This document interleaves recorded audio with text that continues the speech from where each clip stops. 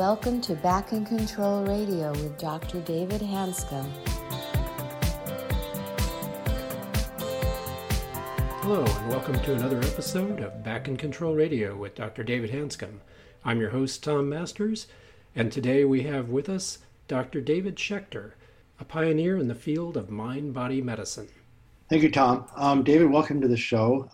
David is a good friend of mine. We've been colleagues for it's been a few years, and he's in the Los Angeles area.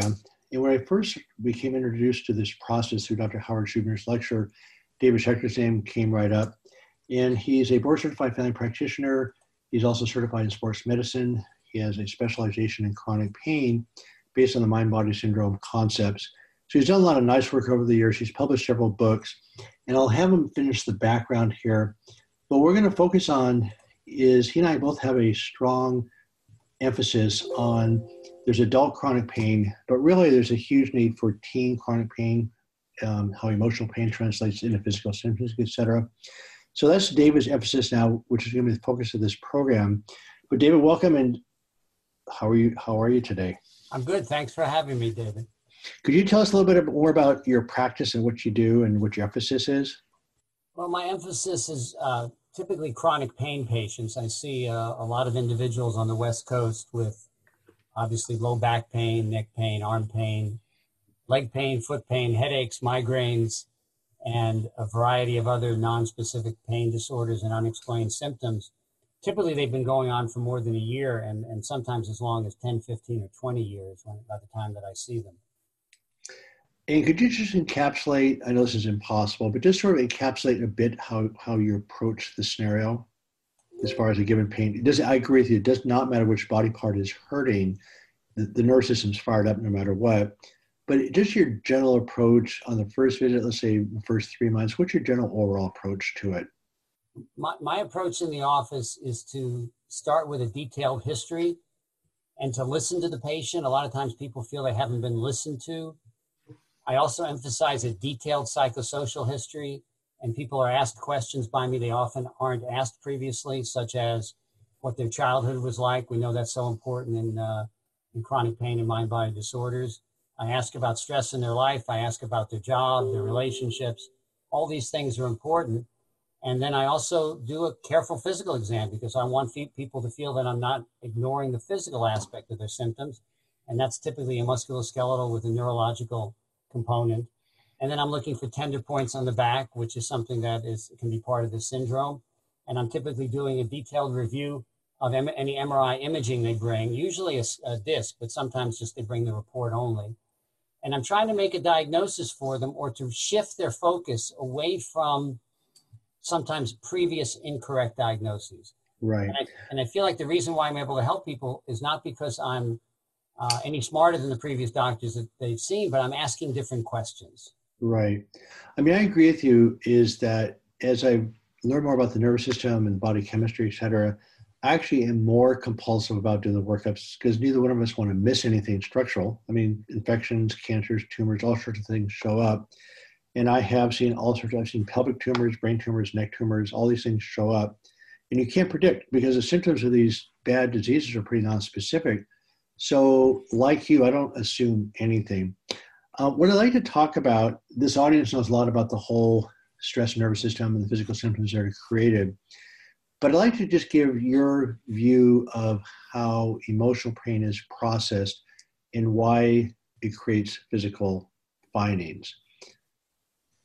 Well, that's a great question. I'm not sure that modern science understands all of it, but the emotions such as anxiety, fear, anger, worry, and grief seem to create a cascade or a circuitry of pain that persists. So these emotions, I believe, have a reinforcing effect and an amplifying effect on the afferent signals coming from a part of the body that would otherwise, at some point, if you will, heal or be ignored. Okay. And when we have pain, it's always a signal of something, but patients assume, and often their other doctors assume, that it's a signal of a structural catastrophe or a structural condition. And what my role is to shift them. And I'm very focused on this cognitive shift from the idea that their pain is a signal of something physical, dangerous, and catastrophic, to the idea that the pain is a signal that there's emotional work to do, that there's leftover emotions, that there's stress from childhood, that there's issues in their life that they're not handling right now. And so that's the way I look at it. Well, there's this famous quote that's not such a great quote in a way from neuroscientists, is that neurons that fire together wire together. So people say, well, what does childhood trauma have to do with my current pain? Well, if a current experience resembles a childhood experience, then your nervous system goes anxiety, anger, and then physical symptoms that you may have had back then just get fired right up because they're connected. Again, neurons that fire together, wire together. But I'd like to go right to the teen project that you work on. Could you tell about a little bit about our emphasis on teenagers right now? So most of the patients that I treat, and I'm sure you treat, are adults. In fact, probably the most common decades for this condition are 30s, 40s, and 50s. But I see people from, in the adult category, from 21 up to 90. And I've had successful results with people in all of those decades. But I've thought for a long time, with this epidemic of stress in our society, and this epidemic of mind-body disorders, could there be a solution? And could the solution be working with younger people? I do occasionally see patients in their teenage years. As a family medicine doctor, I'm allowed to do that, as well as children. But in terms of the teenage years, that's when you begin to have abstract understanding and abstract capacities for thought and analysis. And this is when we perhaps can make an impact. So I created the Mind-Body Workbook for Teens recently. And I've also created a curriculum which is designed to be in the health education section of your middle school or high school years. I found a couple of high schools that are going to work with me on a pilot program. And the idea is to educate these teenagers, these adolescents, about the fact that their emotions and their stress can affect both their mental health, but also can affect their physical health. I feel if we teach this concept earlier, then when they hit 21 and they get a tension headache, or they hit 25 and they get a low backache, that they'll at least consider the possibility that emotions and stress are playing a role.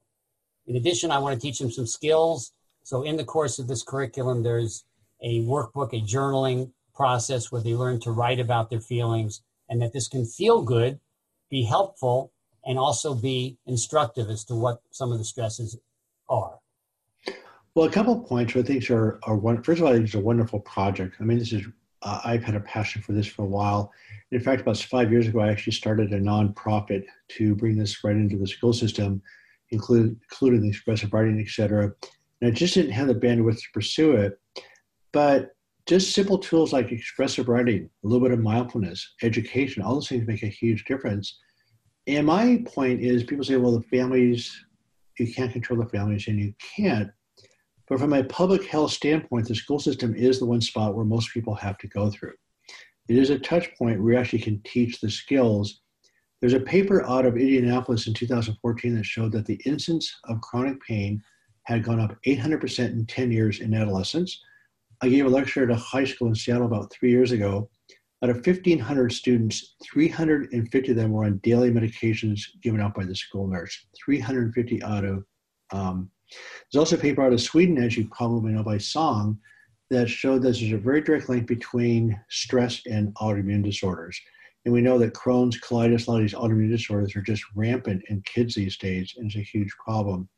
Can you talk about the expressive writing for a second? My audience, I think, is tired of hearing me beat that drum. So it'd be nice to hear somebody else who has experience with it give your perspective on the expressive writing, particularly in teens. Yeah, I started using expressive writing or journaling, you can call it as well, about 25 years ago. I had patients write in a blank notebook. And then about 20 years ago, I wrote the Mind-Body Workbook, which gives people a structured process, a series of questions that they answer, because I find that people can often get lost in a blank notebook when they have to write it in every day. Right. I know that we've talked about this at length, and I've read your book and things. So there's different types of writing one can do. And I think anything that you write about in terms of emotions is helpful. the recent changes I've made, first of all, when you taught me a little bit about some of the dark or negative writing that you like to use, I think that's a piece that I've added in, where I have people like you do write occasionally. I think you do it more often about all the dark stuff in their head and then maybe rip it up afterwards. Right. I've been more of a fan of the idea of the expressive writing, keeping it in a journal and being able to refer back to it in a week or 2 weeks or a month and sort of see what kind of progress you've made. Although I do tell people, if it's an issue of privacy, tear that page out and shred it or burn it or do whatever you want with it. In addition, more recently, I've added the concept of some self-esteem or positive writing, if you will. So I've had people alternate a little bit between writing all the dark and the emotional and the tension stuff, and also writing things they appreciate. So the two things I've had them focus on perhaps 1 or 2 days a week is appreciation journaling and self-esteem journaling. Because, you know, self-esteem is one of the issues I see in these chronic patients with pain and stuff. Right. So for self-esteem, I have them make a list of 3 or 4 items about themselves that they like, and then try to elaborate it for a paragraph on each of those items. So that's that's an exercise to do, let's say 1 day a week or 1 day every other week. And for the appreciation, I have them make a list of 3 or 4 things that they appreciate in their life and to elaborate upon that for a paragraph. And there's a lot of research on writing about appreciations and how that seems to improve mood. So in terms of what we're doing with the teams, it's kind of a variety. I don't want to get too heavy. It's in a school setting. They're not seeing a doctor or a psychologist per se. And so I have them write a little bit about school, about their parents, about friendships, and I'm just kind of exposing them to the concept in those couple of weeks that they're doing in the school setting. And then perhaps they'll seek out additional help if they need it from a school guidance counselor or a psychologist or a physician or somebody of that sort. So that, you know, I'm a fan of it like you are. I find it's very helpful for patients, and I do it myself from time to time when I have the need. Writing is a very productive thing. You only need about 10 minutes. Some people take 15 or 20. That's fine. You can do it in 5. I've had people just take an index card and just write for a minute when they're stressed, and it helps a tremendous amount. Right. Well, you know my story. I had been in chronic pain for 15 years. Within about 2 weeks after I started these writing exercises based on a somewhat random recommendation, for the first time in 15 years, I felt my symptoms shift. When I deal with my patients with chronic pain, a lot of them don't want to start their writing and say, look, there's not much I can do. I mean, everything else I think is sort of optional. I agree with you. It doesn't matter on the exact style of writing and how you do it.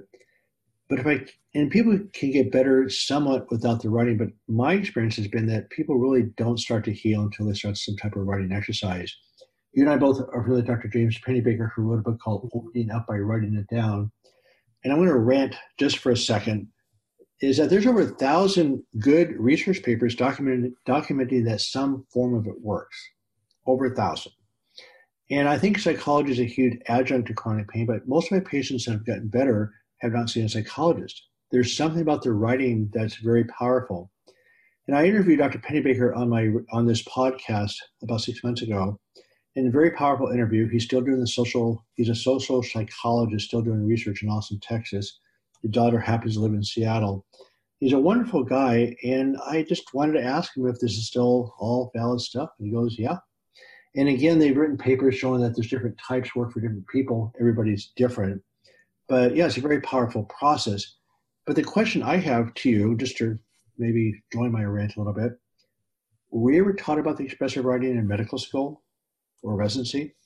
Not at all, David. And, you know, when I bring it up at conferences, people seem surprised by it. And I usually will throw in a quick line, which always gets a laugh, which is I say, you know, you haven't seen any pharmaceutical representatives come to your office handing you a notebook recently. Right. Or suggesting samples of notebooks. All it takes is a couple of bucks. You can buy any stationery store online. You can buy a notebook. And it's such an effective tool if it's blank, if it's guided, if it's not guided, if you use exercises. So I agree with your rant. It's definitely very powerful. The other piece that I find very powerful is education. Right. So to me, the two things are education, if you will, is the penicillin for mind-body disorders, and then the writing is the antihypertensive, if you will, or something like that. So both of these are very important in terms of getting the emotions processed and reconfiguring what we think and believe about what's wrong with us. And both of those steps are very important. But I also think you're about to point that's really critical. I mean, to the essence of solving chronic pain or healing, whether it's mental pain or physical pain, is feeling safe. And that means your body chemistry is optimized to dopamine, oxytocin, the GABA drugs, and you feel safe and your body chemistry is optimized versus feeling threatened with adrenaline, cortisol, and histamines when your body's on high alert. But it also has to do with the listening and doctor-patient relationship, because you want to feel safe with your doctor. And most patients that I talk to just don't feel like they're being listened to by their doctors. And I also think that, our different books provide a framework. We have different methodology. But I did finally become convinced that the number one thing that still helps people heal is that doctor-patient relationship. I think that people always felt listened to back even in the day of Dr. Sarno's earlier books. Right. And then in my office, I really do try to emphasize listening to people. I tell me your story. And I think that just when the visit stretches a few more minutes than they're used to, it just seems to create an increased level of comfort. Right. So that's important. I'm also emphasizing affirmations in my practice. I've done this for a long time, but I've kind of gotten a little more into it lately. And so the affirmations that I have them repeat to themselves are affirmations that make them feel safe, and make them feel healthy and strong, because ultimately they are. That's how the body heals.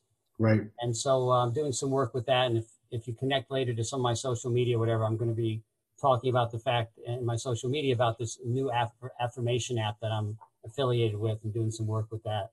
But I think that that's another way that you can change the circuitry, is what you say to yourself, because we have this constant dialogue in our head that can be non-productive, counterproductive, or can be productive in healing. And we have to kind of help patients change that. So David and I could talk for probably a week on this stuff, and actually we're on the same page in many parts of it. But I'd just like to summarize the approach that I think we both espouse, where we think the patient-physician relationship is number one. Education is really critical. For any problem in any realm of life, you have to understand the problem before you can solve it, which requires listening. We both feel expressive writing in some form is really critical to it. And then when you're younger as a teenager, your brain actually is more neuroplastic than when you're older.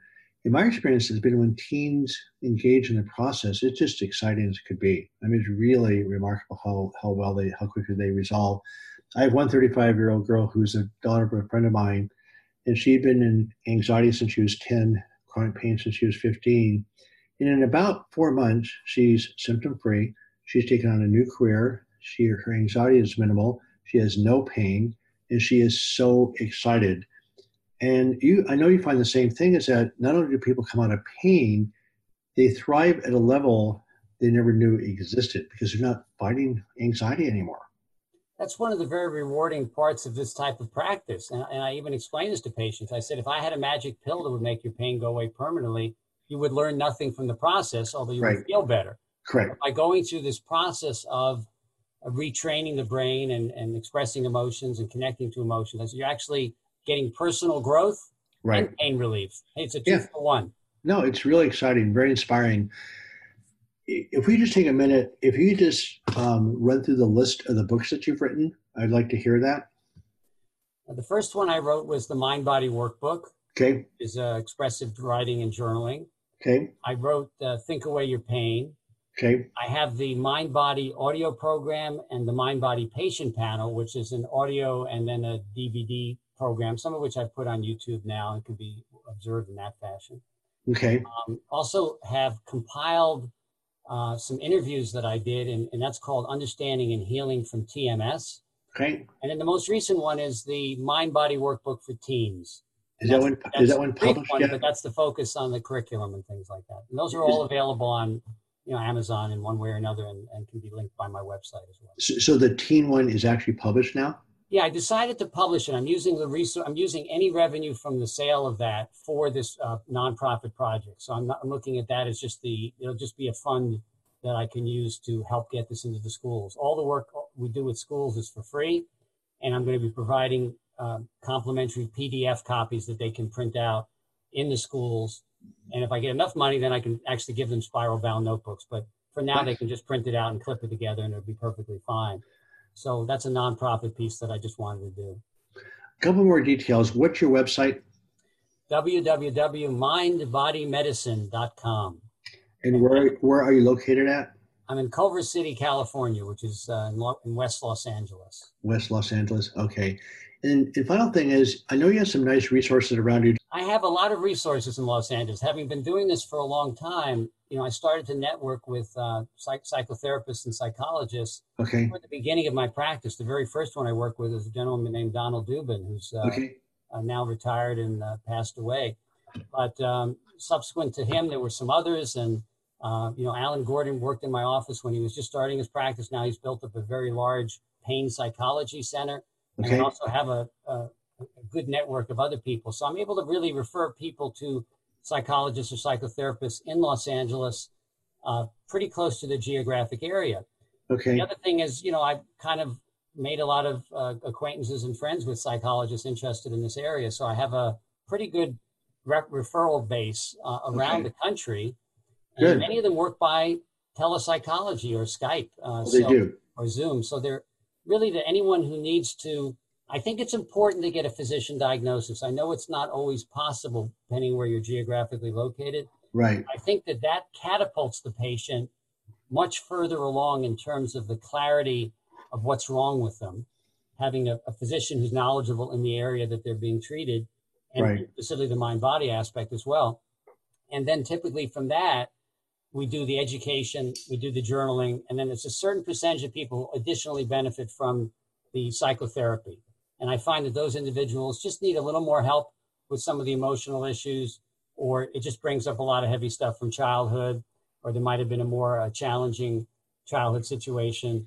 And, we identify those individuals and work with them in that more team approach with physician, psychotherapist, and the home program. So that's the way I work. And it seems like it helps most of the people. One of the paradigm shifts that Dave and I espouse to is that medical school we're taught that chronic pain is a psychological disorder. Well, it has a very large psychological component, but there's medications, there's sleep, there's stress, there's all sorts of other things beside it. So if the psychologist fits in the overall context of care, it's wonderful. What tends to happen in medicine is say, well, I can't find the problem, so let's go see a psychologist. Well, if it's not in the context of the overall care plan, it doesn't work very well. But if you put the psychology in the context of the process that David has put together, it's really, really wonderful to be able to work with a psychologist. I think it's fantastic. Well, David, thank you very much. In the next podcast, David's actually going to become the interviewer. I'm going to become the interviewee. And he's going to give us a primary care viewpoint of spine surgery and how this new book that I wrote, Do You Really Need Spine Surgery, could be helpful for somebody like him. Anyway, David, thank you very much. Appreciate the interview. Thank you. I'd like to thank our guest, Dr. David Schechter, for sharing his insights on the mind-body medicine approach and the work that he's doing with teens. And I want to invite our listeners back next week for another episode of Back in Control Radio with Dr. David Hanscom. And in the meantime, please visit the website at www.backincontrol.com. Thanks for listening today, and join us next week for Back in Control Radio.